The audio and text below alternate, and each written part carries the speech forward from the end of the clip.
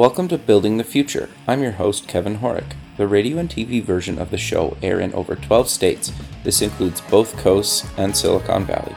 The show also airs in the UK, Caribbean, and Australia. For full show times, plus past episodes of the TV and radio show, please visit buildingthefutureshow.com. We just launched a free online community to connect past guests, listeners, and others. This community will allow you to network, chat on Slack, or get help with anything else, and a lot more. If you're interested in joining the community, buying some merch, sponsoring the show, or signing up for the newsletter, please go to buildingthefutureshow.com. The show is a proud media partner for the 11th Annual Media Excellence Awards, which are produced by Access Entertainment in Los Angeles, California. The Media Excellence Awards are recognized as the most influential awards show honoring innovation and leadership in all things mobile entertainment, lifestyle, and technology. For more information on how to submit to these awards, please visit mediaxawards.com.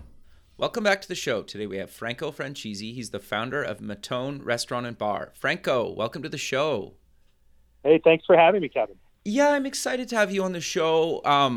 You're kind of the first restaurant owner I've had on the show, but for me, I think a lot of people kind of in tech always kind of dream or want to kind of own a restaurant and or kind of bar. And so I thought having you on the show to kind of provide some insight into the space would be very kind of fascinating to myself and I'm sure the listener. But maybe before we kind of get into all that stuff, let's get to know you a little bit better and start off with where you grew up. Sure. So I grew up in Westchester, Illinois, Okay. Which is a western suburb of Chicago. My parents came to the States from Italy in the late 1960s, and they already had family kind of set up here in the western suburbs of Chicago. So we settled here. Okay. But some of my great memories, obviously, are from the good old days in Westchester. Sure. So walk me through kind of a bit of your childhood, kind of growing up in a family-run kind of restaurant. Absolutely. So my father was the head chef of a restaurant called Brunetti's, which is in Brookfield, Illinois. Okay. It was owned by my godmother Okay. and godfather at the time. And then in the late 1980s, so he was there for about 15 to 20 years, I would say. Wow. And in the late 1980s, he branched off out onto his own. Okay. He decided to start his own restaurant in Westchester called Dee's Little Italy, and that was 1988. Okay. In 1991, he moved the restaurant one town over from Westchester to LaGrange Park. Okay. And that is where the location of our current restaurant, Matone Restaurant and Bar, is located currently. So now to back up, my childhood, I remember very clearly being always in and around Brunetti's. My mother and my father worked at Brunetti's. We couldn't afford a nanny or a babysitter, so they would take us to work with them. Interesting. And a lot of days, if we weren't in school, we were at the restaurant. And I remember palling around with my brothers. The restaurant, I remember, had a basement and an upper level banquet room. Okay. And we were always finding something to do at the restaurant. But it was an interesting life. The restaurant business is a hard life. It's long hours. Sure. Brunetti's was open for lunch and for dinner. So, there would be a Saturday where we would arrive at, 10:30 in the morning and not leave until 1, 2 o'clock at night. If there was a banquet that ran late or something, we'd be falling asleep on a chair in the office. Interesting. So yeah, and you'd see all the workings of the business from, pickup and delivery to catering, banquets, and then just servicing everyday people. They had a bar. So you'd see a little bit of everything in the restaurant business. And that's really how I remember growing up. Sure. You also mentioned to me kind of before we recorded that you went on some of the deliveries. That must have been kind of just interesting as a kid, just kind of driving around the city. Absolutely. So it was very fun. Being in a car when you're younger is always kind of an interesting, fun time, right? Sure. So to help pass time, we'd go on delivery runs with the delivery drivers. And I remember very clearly 2 or 3 deliveries in the car at one time, and then they'd be marked, and I'd shuffle one of the bags to the driver as he gets, as he pulls up to the house that he's going to. Sure. To help him in the process, and just sitting in the car and taking the ride and chatting and watching the process was very fun. And they were delivering pizzas to people's homes in the 70s and 80s. Very so cool. They were doing delivery for a very long time. Interesting. So you did go to university. What did you take and why? Sure. I went to Valparaiso University in Northwest Indiana, and actually I initially chose Valpo because of the football program. I played football in college. Okay. But it was also a very good school with a lot of strong ties to the Chicago area. And I knew my family was in Chicago, and it was all I knew, and it's what I loved. So I wanted to be close by and set myself up for a career afterwards in the Chicagoland area. So, but I started out I thought I wanted to be a doctor. Okay. I started out taking a lot of the biology and chemistry courses. And then, after my first year, I switched to the business track. And I focused on finance as a career path, if you will. What made you get into finance? Just out of curiosity.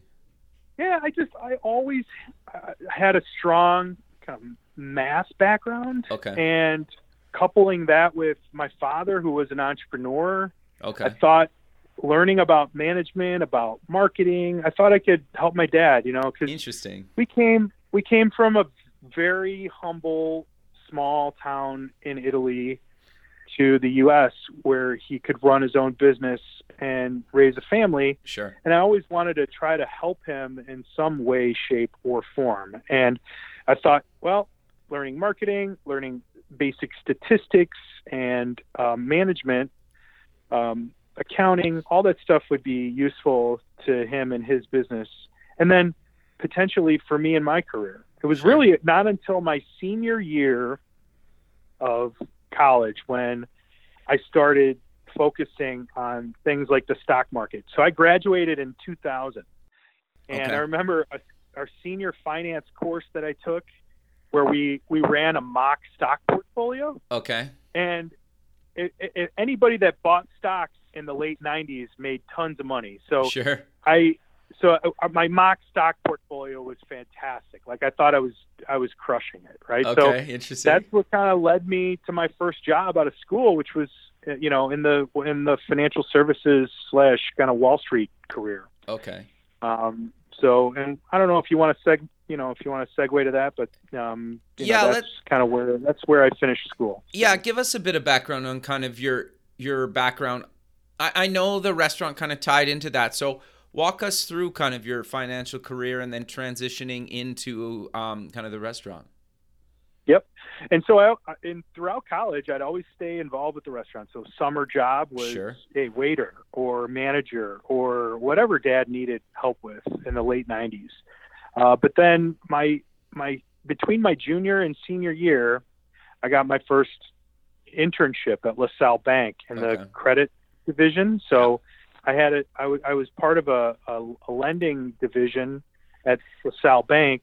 And I started getting a taste for some of the other careers that were available out there. And, that's when I graduated, the first job that I got out of college was trading bonds for a small brokerage firm in the western suburbs of Chicago, in Barrington. So I got that first job, and it was followed by basically a 15-year career, all in financial services, doing mostly equity sales. Okay. So, and equity sales to institutions. That was my job for 15 years. Interesting. So. Okay. So how did you transition out of that into kind of taking over, kind of rebranding and actually running the restaurant full time? Sure.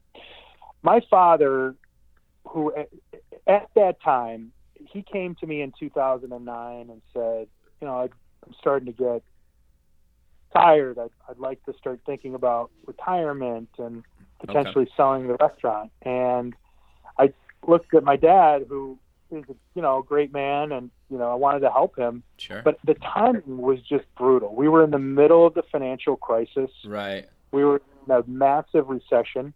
Credit wasn't flowing. Sure. So, and real estate values were plummeting. So I basically said to him, why don't you let me take over the restaurant? I'll bring in some fresh blood and turn you into the landlord. Okay. And the restaurant at the time was not doing well because it was basically in a low tide as it relates to the economy. A lot of people were very, very cautious about what they were eating. Everybody was very price conscious. People were cooking a lot at home, and everything was about saving dollars. Sure. So that incremental spend that people were used to giving when times were good just dried up. Sure. So the restaurant was very slow. So I made the decision that if I did that, I'd want to rebrand it and give some, people something to talk about. Give people almost like a marketing strategy. Exactly. Okay. And I felt like we could still keep a lot of the same faithful patrons that we had at the time, right? But perhaps maybe attract some new people as well that want to see, hey, what's the new restaurant going in over here? Right. Is it interesting? Is it, what do they have there? So we started looking at the menu. We started looking at the decor. We came up with a very similar concept. And Dee's Little Italy was your traditional, old school great Italian comfort food restaurant. Okay. And you could go and get a healthy portion of lasagna and baked mostaccioli and all of those kind of what you would deem as like those awesome old school comfort food Italian dishes. And we started giving some thought to what is an interesting potential way to change the menu, keeping the concept but adding new menu items. Sure. So we didn't want to disgruntle our current patrons because business was slow enough, but we wanted to have some things that would attract new patrons. Sure, makes sense. So we thought of the concept of the wood-fired oven, and I think we were really ahead of the curve in 2009 with respect to buying a wood-fired oven.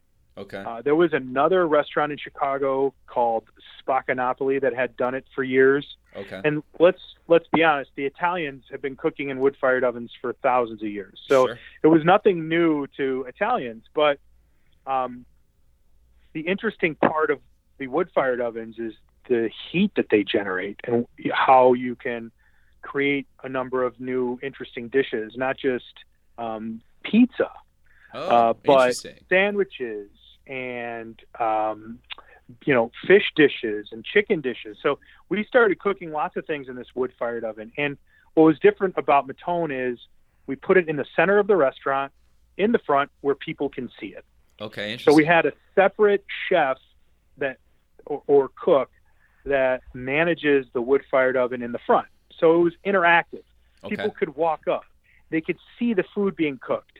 They could smell it throughout the entire dining room. Interesting. And people really enjoyed that. It wasn't an easy thing to do because you had the extra labor cost of constantly manning it. Right. And, there are logistical issues with having a separate cooking area in the front. But all that aside, I think people found it intriguing. And in the wintertime, for example, to walk in and see almost like this fireplace, this glowing heat that you could feel. If you get close enough, you could feel the heat coming out of this wood-fired oven, and it just became this very interesting centerpiece. And it's still obviously there today. It's an important part of what we do. And Matone is actually an Italian word that stands for brick, and this oven is made out of brick. So it's a brick oven that's fired with wood. Interesting. So how did you guys kind of decide, though, to do that? Like, did you guys just kind of brainstorm some ideas, or how did you kind of come up with the idea to go in and install like a brick oven? Yeah, it was very we had visited Spaccanapoli, which was Okay. it's still a very popular Chicago, in the Ravenswood area of Chicago, Okay. that does Neapolitan style pizza right out of their wood-fired oven, and it's displayed. So it's not something that I'd say we came up with on our own. Sure.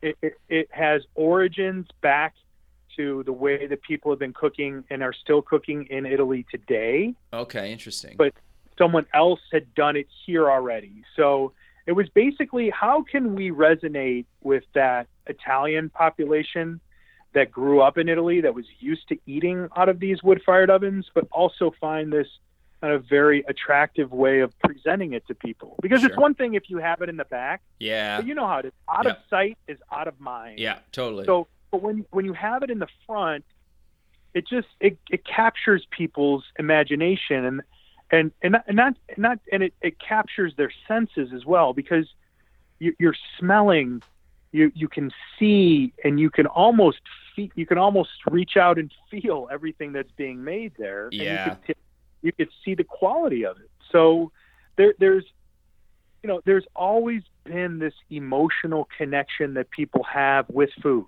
Sure. Whether it's totally. positive or negative, people have been sharing food at tables for years. So there's always this emotional connection. There's always these great memories associated with food. So we decided that people could get a better glimpse of it if the oven was in front, and we built the rest of the dining room around it after we did the remodel. So what types of stuff did you keep on the menu, and what types of stuff did you add outside of the stuff you already kind of mentioned with the oven? Yeah. So right now, the mainstays are pizza and wood-fired oven sandwiches. We do our baked clams out of the oven. Okay. But we also do some seasonal items. Like, for example, we just took our Brussels sprouts and acorn squash appetizer off the menu. Okay. We typically put it on in the fall Okay. and run it through the spring. So that's something that is cooked in the wood-fired oven up front. Okay. There are a couple other dishes that we would deem as seasonal items, but it varies. What's nice about doing a wood-fired oven sandwich is you can go in 50 different directions with it. We have 4 or 5 on the menu that are on the menu all the time, and then we run weekly specials. We've done a Cubano, we've done a chicken Parmesan, we've done a meatball sandwich out of the wood oven. Okay. Those aren't on the regular menu. Those Gotcha. will run as specials. So and wood-fired oven pizzas, we have 4 or 5 on the menu that are mainstays, and then we'll do all kinds of different interesting, fun specials. That we also do a pizza of the month. Okay. Okay. Sure. So we'll have a special pizza that runs for an entire month, and then we change it up, every first of the month. So if somebody likes a special, then they know they can get it there for the rest of the month. And right. We'll use the data that we garner from those things to maybe change up the menu. If there's a pizza of the month where people are, if there's a pizza of the month that we run and people are coming back for it on a weekly basis, then the next time we do a menu switch, which is every about 6 months, okay, we could add that to the menu on a full-time basis. And as long as we have the items, we'll make the stuff anyway. So. Got you. Okay. No, interesting. So how do you come up with kind of, new weekly features, new kind of monthly specials? How do you guys kind of do that? So there's what's interesting about the restaurant business, as you probably will know, I would say 65 to 70% of the revenue is done in 3 days: Friday, Saturday, and Sunday. And while I'd love to be busy Monday through Thursday, earlier in the week typically allows lots of time for innovation and brainstorming. Okay. And so we have cooks, we have chefs, we have owners that will go out and taste things on other people's menus and do some research through the web, see what other people are doing that is successful. And then we tinker around and we play with the oven. We'll make pizzas, and we'll come up with something we think is really interesting, and then we'll let the staff try it. Like the staff is usually a really good barometer of what everyday people like to eat. Sure. You know, the chefs can get stuck in their own, what they think is great and what they feel is good. But if you don't sample it out to people, you're never really going to understand or know what other people like. So we like to poll our own staff as well. And if they like something, we'll run with it. Sure. The other thing that we'll do every once in a while is like a server's choice. Okay. So we'll run a special where we'll let the servers actually pick the special. Interesting. Yeah. And typically it's something that we've already done. Okay. That they enjoyed and found popular, and then we'll bring it back. Okay. But you know, getting them involved in the process also helps us with the selling of the products. Right. When we do feature them, if the servers are bought in to the process, interesting. They're just much more interested in selling those products because they feel like, well, listen, I had input into this. Yeah. I put my name to this. I want to sell it. So that's another thing is trying to involve the staff more, and we want to do more of that as well. So. Sure. So how do you kind of stay relevant in today's industry? You guys seem to have adopted kind of technology quite a bit with kind of online ordering, and you've obviously have been doing delivery. So maybe walk us through why you've kind of adopted online kind of technology and online ordering. So, look, it's really a function of what our staying in touch with our customers and what they want, right?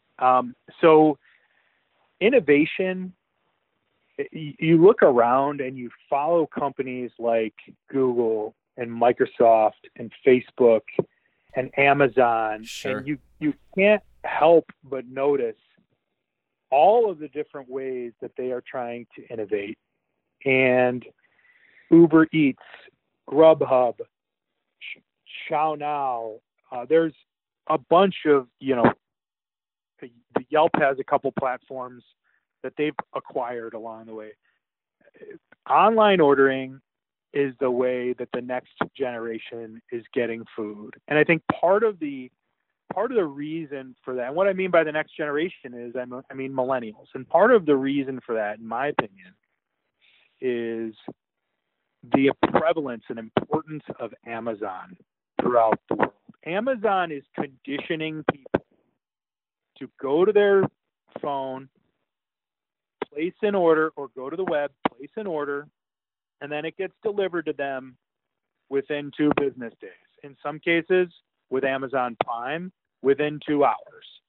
So they are a huge influence on what is happening and the way people are used to getting their things. Sure. Getting Blue Apron and Amazon and Freshly and all of these companies are doing pre-made meals that get delivered to a house, and then they get combined and put together by the individual person. So the world is moving in that direction. So if you don't innovate, then forget.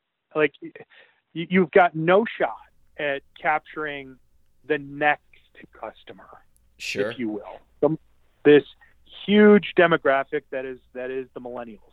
People still like to go out for a nice meal. I think there's the baby boomers who are entering their retirement.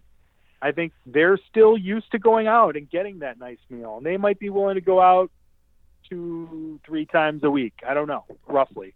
The millennial doesn't have that amount of time or money. So I think they're more interested in going out maybe once a week. Okay. And then, getting their meals sent to their house. Right. So we needed to stay on that trend. So we adopted online ordering 5 years ago. If I could have done it earlier than that, I would have done it earlier than that. But okay. I can tell you that it has been a fantastic addition to our business. It's a channel that people enjoy using. It's easy for them to use. They're used to using it as it relates to Amazon. Sure. And some of these other, there's plenty of other people like Walmart and everybody else that deliver, you can order online and have it delivered. So we want to stay on that trend. That doesn't mean that we're not going to emphasize the importance of innovating with respect to the food, because we always need to make sure that, every restaurant's going to have those top 5 sellers, right? We want to make sure the next 10 are awesome too. And so we're constantly trying to innovate menu items, but also the manner in which we deliver the food or provide the product has and will continue to change over time. Sure. So how much does social media kind of play into all this? Do you use it quite a bit or not really? We do. We have a Facebook page. We have an Instagram page that we use very frequently. I think you just have to follow the eyeballs. Okay. And it's all you have to do is read about the number of unique users that Facebook reports on a quarterly basis. And they have just a huge presence. Sure. And they have mind share. And I feel like the cost of advertising on social media, because you can geolocate, right, is very cost effective relative to things like TV, sure, relative to things like radio. So we use the social media channel a lot. Okay. Not only just sharing things for free, but also boosting certain posts to get people's attention. Like it works for us. It works, Matone Restaurant works very well when we do events. Okay. Right. So if we're doing an event like a Mother's Day brunch or something, sure, we get very good return on investment for our social media ads, if you will. Sure. Interesting. Now, that being said, we also still do, and we could talk a little bit about advertising if you want, but sure, we still do, we still send flyers to people's homes once or twice a year. We still do like everyday direct mailing, because there's a certain segment of the population that is used to getting things in the mail, and they're used to placing orders that way. So we don't want to. It's a more expensive channel. So that still works for certain age ranges. Believe it or not, there's certain demographics, and I think it skews. I think it's more by age. I mean, we have totally abandoned the Yellow Pages book, right? That's gone. I think that's a dying. But believe it or not, they still distribute them, and they still sell advertising in there. Sure. I can't imagine why or who uses that, but it's more important for us to make sure our Google landing page is right and the information is correct, sure, and our Yelp page, for example. But we definitely need to stay on the direct mail marketing stuff. It's less and less over time. Interesting. Yeah. No, that makes some sense. I figured the direct mail stuff worked. It's just for certain age ranges, but it's interesting, right? How, because that's kind of obviously like a traditional kind of way of doing something, where obviously online ordering is pretty modern. It's interesting just to kind of get the most amount of eyeballs in front of things. You need to kind of use both mediums. Yeah. And so I think, over time, and it's been happening for years. Sure. There's going to continue to be a shift from that traditional marketing channel to the digital marketing channel. It's just it's happening every day. And I think our budget will reflect that over time as well. But while it's measurable, we can still see, like on the weekends that we pass, I call it passing flyers, but basically we print out a very nice color copy of our menu. Yeah. And then we distribute it to certain zip codes. Okay. On those weekends, we see bumps in our business. Interesting. Absolutely. So we know that it's still having an impact, still working. I think it's just going to be less and less over time. Sure. So. And it sounds like you guys are very much willing to like trial and error some of this stuff, right? Like you try something once, if it works, you'll keep doing it. If it doesn't work, you probably try something new. Is that fair to say? I think you have to. I think you have to find what works best, and then you have to change it up. If there's something that's not working, definitely you have to be willing to make a change and try something different, try something new. I think that's very, very important, and it kind of keeps the consumer on their toes as well. What are we going to see from? Are we going to see something from Matone in the mail, or are we going to get it straight to our phone? Are we going to get a text? Are we going to get an email? Right. I don't know. We try to keep it. We continue to try to change it up. Absolutely. Sure. So I'm curious to get your thoughts on. Obviously, there's like chain restaurants that are across the country and kind of beyond.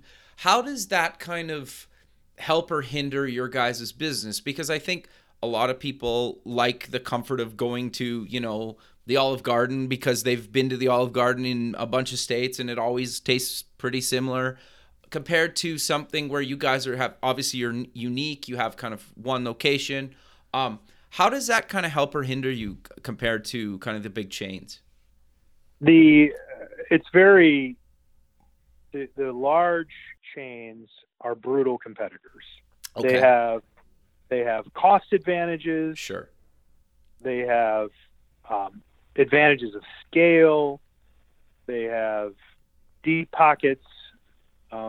So competition is brutal.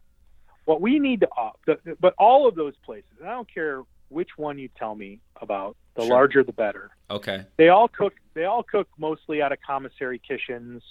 They package the food, then they send it, and there's just something about the quality that changes. Sure. So we need to be able to offer a better quality product in order for get people to say, this is worth spending the extra $2 or $3 for. Sure. This is worth it to me to make that spend. Sure. Whether it's the freshness of the local ingredients that we use, Sure. or, maintaining an open line of communication with the local farmers and the local growers of product, the local meat providers, the poultry providers, making sure that we're using fresh ingredients that aren't processed, that get as fast as we can from the farm, if you will, to the table. People Sure. talk about farm to table restaurants all the time. Yeah. We try to shorten that distribution loop as much as we can. And then it's about cooking technique, right? So great ingredients plus cooking technique is what creating fantastic food is all about. Sure. So we have to go the extra mile. We have to learn about things like blanching and braising and glazing and applying certain cooking techniques, which is more expensive, which takes more time, which takes more money, but ultimately produces these just better products. Where if you put a plate of what we are serving to a similar plate side by side with a competitor, it should be a night and day difference. Sure. Interesting. So if they can ever close the gap and keep their price advantage, it would be very difficult to compete. But that has not happened yet. I can tell you so many people that are willing to pay more for a nicer dish or a nicer option than they'll get at an Olive Garden, if you will. And nothing against Olive Garden. But, no, interesting. That's kind of what I figured, but I'm just kind of curious. So what advice would you give somebody that's maybe looking to invest or maybe own or kind of get into the space? So it's a question that I could probably talk about for an hour. But okay. Ultimately, investing in a restaurant is a very tricky, very difficult investment. It's about an investment in the right people. Sure. It's about people that have experience in the industry, that are willing to do the work. So there's a difference between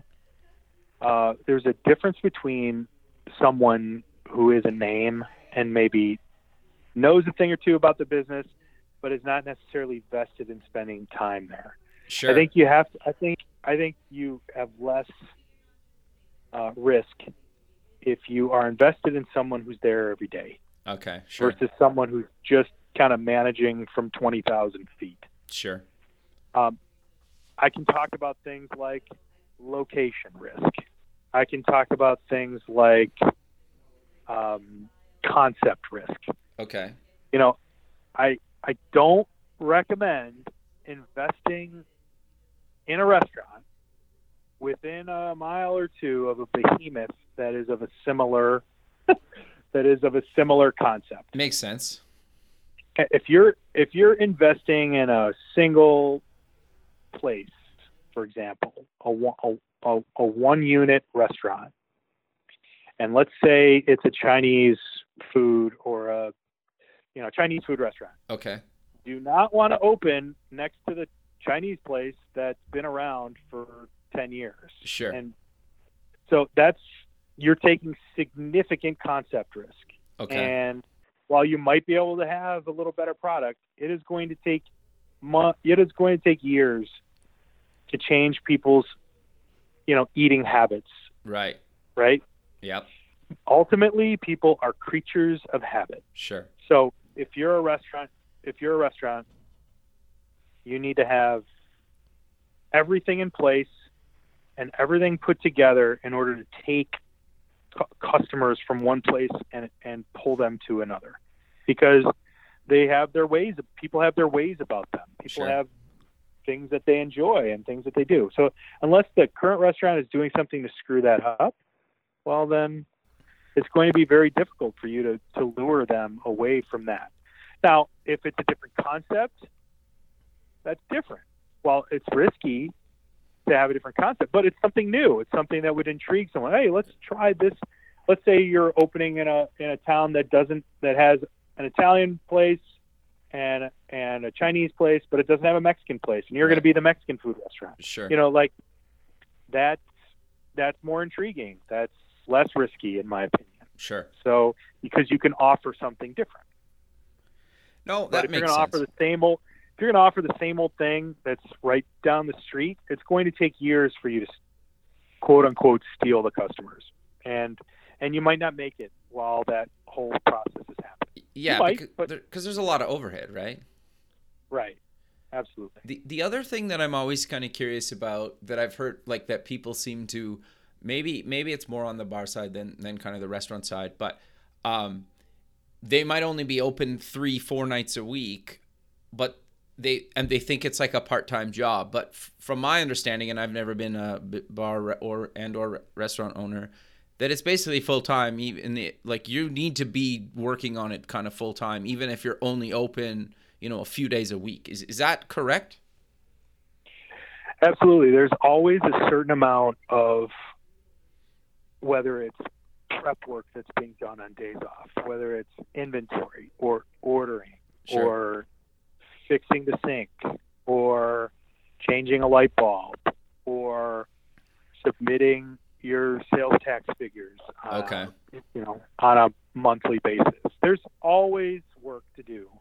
There's always lots of things that are going on behind the scenes. So there's no day off. I was on vacation last week for July 4th, and Okay. I worked I had little messages or things that I had to attend to at least every other day, if not every day. Okay. So there's always something. The amount of time is, kind of up to you. I always recommend that people try to unplug. I think some people, it makes sense to have at least one day off. It gives everybody a break, or a perceived break. Sure. And you got to, and not everybody's working 7 days anyway, but, gives having one day off where you don't have to actually deal with customers. Not that that's a problem. But, yeah, I know what you mean. Yeah. Somewhere where you can just focus, nobody is going to be knocking on the door to come in because you're closed. When you can just focus on the important things that it takes to run a restaurant, I think that's important. I think you need to try to do that. Now, Matone is open 7 days a week, so Sure. we hope to see everybody even on Mondays. But Sure. but we don't necessarily follow that rule. I think if I was opening a new restaurant today, I would try to work in one day off if I could. No, that makes sense. I think it's kind of the whole space is kind of fascinating to me, But what is there any other advice that you would give people maybe once it's kind of up and running? Yeah. I think so. When we rebranded, Okay. and we kind of go back to this story. When we rebranded, we did everything. We did make menu changes. We did disgruntle some of the current patrons. Okay. But you absolutely have to focus on bringing in new people. And so when you think about your spend, so many people focus on, I got to get open. I got to get open. I've got to get open. Right. And, there are delays in construction, and this costs more than you thought it was going to cost. And this is taking more time than this, you run into all kinds of issues when you're trying to open. And then you lose track of, just because you slap some new paint on the wall and put up a new sign, that doesn't mean that everyone is just going to sprint on over and try the new restaurant. I mean, Sure. You'll be busy. You should be busy at first, but that 3 to 6 months after, or call it a year or two after, you need to continue to pump, I think, money into marketing dollars to try to attract new people. Okay. I call it I call it personally my customer bucket. Okay. Right? I need to make sure that I'm filling my customer bucket, because the bucket's going to have a hole in the bottom. You're going to lose people. People are going to move. People are going to die. Like, it's bad things Sure. can happen. Right. And you're going to lose customers over time. And you need to make sure you're filling your bucket with customers and trying to attract new customers in new ways until you are at a point where you're operating at a steady state where you can keep good staff and generate good cash flow. And that takes a lot of time. Sure. Would you ever open a second location? Absolutely. We're working on that right now, in fact. So Okay. we're in negotiations for another location. I've been looking for the better part of 12 months. Okay. So how do you replicate what you've done, with obviously the kind of flagship restaurant, and actually getting the kind of the same quality brand recognition in a new location? Yeah, that's a to be determined for me, to be honest, Kevin. Like, I don't Sure. know the answers to that Okay. yet. Interesting. So what we've been doing is making sure that we have recipe books, that Okay. we have operational manuals, Okay. so that we can make sure that we replicate what we're doing from the quality of food standpoint Sure. to whatever the new location is going to be. So that's number one. Number two, I think you have to have a very tight understanding of the community that you're entering, because every community is different. Every community has different needs and wants. And I think knowing and understanding and having a good feel for that ahead of time is paramount. And Sure. look, certain menu items may resonate very, very well in one community, and you might have a different demographic in a different community that likes something else. Right. So you need to know what you're stepping into before you step into it. Sure. So how are you doing that research? So I search out demographics. Okay. I talk to the local. So I do a search on demographics, and I say, what are the nationalities of people that sure. live in a certain town, for example? How many people are in that town? Right.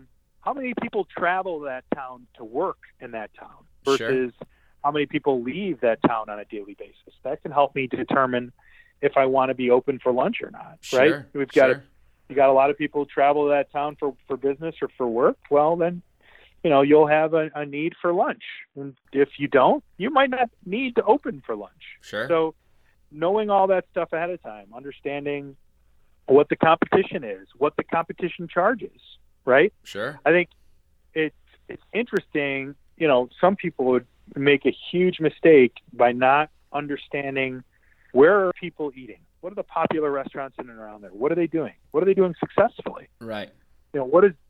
Go in, sit down in that restaurant, order some food, talk to the servers, say, excuse me, but what's your best-selling dish? Why do you think it sells so well? And just have an idea of what is making people successful. And is is it a low price dish? Is it a high price dish? Sure. Start to look and gather data just based on experience, and then make sure that you're offering something similar. You make sure that your menu is on point with that, right? If you have something already that you've tried as a special in the flagship that may work really well in the new location based on what you're seeing, then you try those things. I think that's the way that I'm trying to replicate. I don't consider what we do to be a vanilla box where you can just open it anywhere. I think there are some great concepts out there that are like that. Sure. And they'll resonate very well. I feel like for the level of cooking that we do, we just need to be very unique.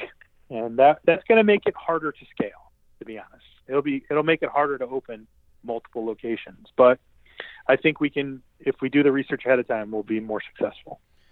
No, that makes sense. And I guess it also plays into kind of what you talked about earlier is like sourcing local ingredients.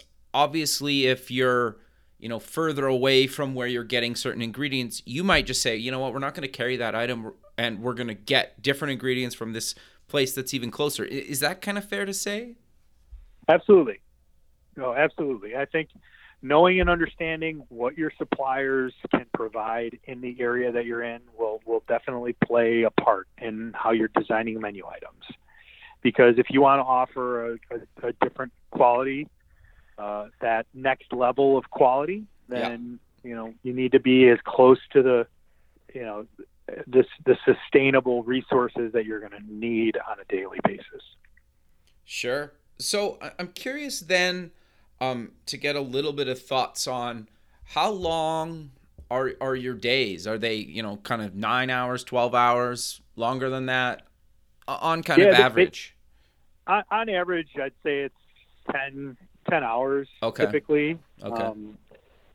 So we're unique that we're not open at lunchtime. Okay. We do a lot of private events at lunchtime. Okay. The community that we are in is fantastic, but it doesn't have a ton of people traveling to it for business. Okay. So, or it doesn't have a ton of businesses in general, as a number of great local small businesses, but not enough to support an everyday lunch crowd. Got you. In order to sustain the cost of the labor that's associated with staffing the restaurant at that point. Sure. Okay. So we're unique in that sense, but we still have. I mean, I've worked 13, 14-hour days. I mean, sure. there's plenty of those, and there will be plenty of those in the future. Sure. But on average, it's 10. Yeah, so that's not bad. Like, that's not terrible. I try to take 2 days off. Okay. And sometimes it's less, and sometimes it's more. We're set up differently. My brother, who's the co-owner, he's on vacation this week, so I'll be at the restaurant I'll be at the restaurant pretty much every day. Gotcha. So. Okay. So you guys kind of give back to the community. Do you want to maybe talk about that and why that's Absolutely. important? So I think it's really important to stay in contact with all the local organizations and make sure that you're giving back. Ultimately, 90% of the revenue that's generated at Matone Restaurant comes within 5 miles of Interesting. So local chamber of commerce, local charities, the local Little League team. We stay involved with all of those organizations, and we either, we'll provide food from time to time. There's an organization called Beds Plus, which does a soup drive every year for homeless people. We donate, 10 gallons of soup. Sure. We sponsor a Little League team in LaGrange Park. Okay. There's lots of ways that we try to give back to the community. We had a young girl who passed away from cancer, and we held a fundraiser, and helped give back proceeds to the family. And one of those, we gave the family free pizza for a year. Oh, very cool. That's really cool of you guys. To help them get through the hardship that they had to experience. Sure. Whenever we see an opportunity like that, we make sure we are present. If it's volunteering time, then great. If it's volunteering food, fine. Whatever it is, I think it's important to stay in touch with local community members, and we will continue to do that. Sure. No, I think that's great, right? And obviously, it's getting your name out in the community. It's kind of like a soft sell kind of marketing, right? And kind of keeps you guys front and center, right? So I think that makes a lot of sense, right? People probably question whether or not it's genuine. Like, it's absolutely genuine, but there's a motive as well. Like, sure, we want people to associate a restaurant down the street as good people who are always willing to help no matter what. Sure.